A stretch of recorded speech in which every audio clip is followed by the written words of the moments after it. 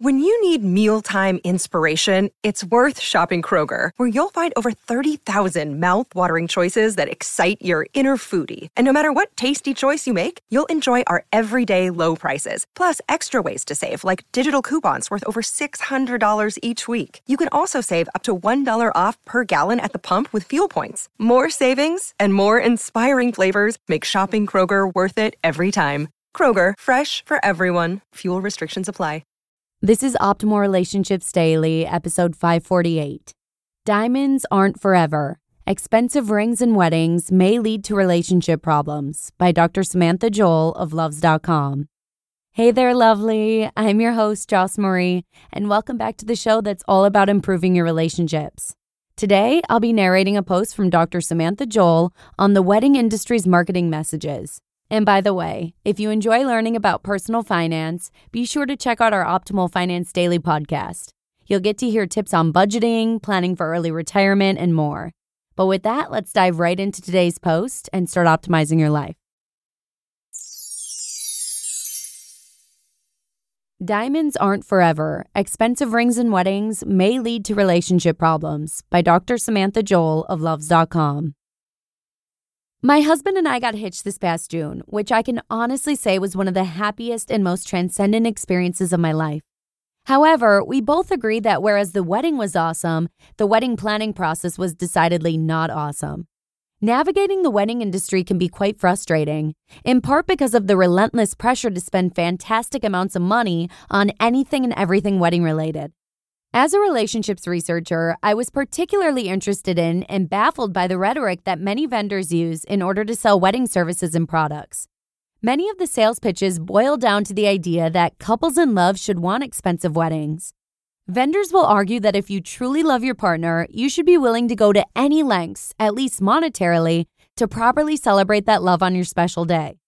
For example, maybe you want to show your love for your partner by getting a fancy gilded guest book for your guests to sign, or personally monogram hand towels for the reception bathroom.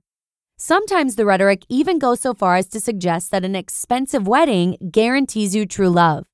With a perfectly straight face, some vendors will tell you that your wedding day will set the tone for your marriage, and you should be willing to do anything it takes to start your marriage off on the right foot. For example, perhaps you should set the right tone by hiring a 20-piece orchestra for your ceremony, or limos to transport all your guests to the reception. Examples of this sort of advertising can be traced back to the 1940s when De Beers Diamond Company launched their infamous Diamonds Are Forever campaign. Indeed, many of the social norms around marriage proposals, such as the arbitrary benchmark of 2 months' salary that men should spend on an engagement ring, come from De Beers' successful advertising efforts. Like the wedding industry more broadly, the diamond industry relies on the premise that spending a great deal of money shows love for your partner and predicts relationship success.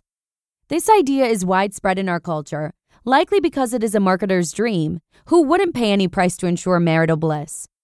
What's less clear is how accurate these notions are. To what extent do high levels of spending actually predict marital bliss? For decades, the idea that spending a fortune on engagement rings and weddings is good for your relationship has gone untested and largely unchallenged. But recently, a pair of economists put De Beers et al. To the test. The researchers recruited over 3,000 ever-married participants, such as people who were either currently married or had been married at some point, to complete an online survey. They asked participants a wide range of questions about their marriage, such as how long they dated before marriage, their age at marriage, their feelings and attitudes at the time of the wedding proposal, whether they had children, and critically, the cost of their engagement ring and their wedding. Participants who were unable to remember how much their wedding cost were able to report that, rather than provide an inaccurate figure. Participants were also asked about several demographic factors such as education, income, religion, and race, so that the researchers could control for these factors in their analyses. Most importantly, participants were asked about their marital status and marriage duration so that the researchers could see what factors are associated with marital outcomes. The results did not lend support to the wedding industry's mantra. In fact, any reliable associations that the researchers found were in the opposite direction from what marketing would suggest. For example, people who had spent between $2,000 to $4,000 on an engagement ring had significantly higher rates of divorce compared to people who had spent between $500 and $2,000. Similarly, couples who spent less than $1,000 on their weddings had significantly lower rates of divorce even compared to people who spent between $5,000 and $10,000. People who reported having spent more than $20,000 on their wedding tended to have higher divorce rates compared to those who spent less. Furthermore, any cases where spending more was associated with better relationship outcomes were explained by demographic factors like having a high income. In other words, it wasn't that spending more made things better. Other factors were responsible. It gets worse. The researchers found that high levels of wedding-related spending, for example, having a wedding that cost more than $20,000, was associated with stress over wedding-related debt.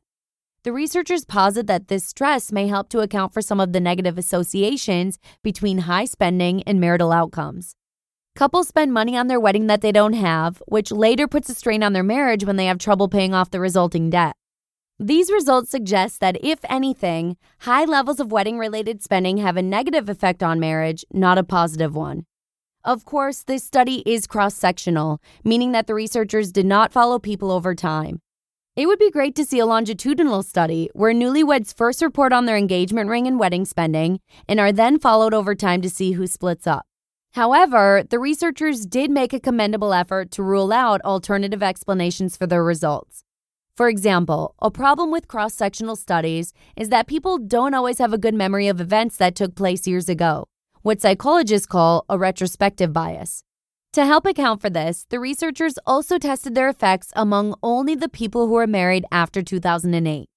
If biased reporting produced the effects, this subsample of participants, who presumably had a better recollection of how much they actually spent, should produce weaker findings. But instead, the researchers obtained the same results. The very large and relatively representative sample also lend credibility to their findings. 3,000 participants is a lot of participants. I think the takeaway message here is that the wedding industry's primary objective is to make money. They are not in the business of doling out useful relationship advice. So, for a couple trying to plan their wedding, it is probably wise to take the wedding industry's messages with a very large grain of salt. Your chances at marital bliss are not riding on whether or not you get personalized miniature champagne bottles for your guests to bring home with them, or whether the bride gets a deluxe skin treatment every month for a year leading up to the wedding. The amount of money you spend on your wedding is not an indication of how much you love your partner, nor is it a way to improve your marriage's future prospects, no matter what the bridal magazines have to say about it. You just listened to the post titled, "Diamonds Aren't Forever. Expensive Rings and Weddings May Lead to Relationship Problems" by Dr. Samantha Joel of Loves.com. I remember all too well how easy it was to get carried away with the details in wedding planning. But just take a step back and try to remember what really matters in the end. And with that, let's go ahead and sign off on today's episode. Thanks so much for tuning in. Have a great rest of your day. And hopefully I'll see you again tomorrow with 2 parenting posts from Julie Morgenstern, where your optimal life awaits.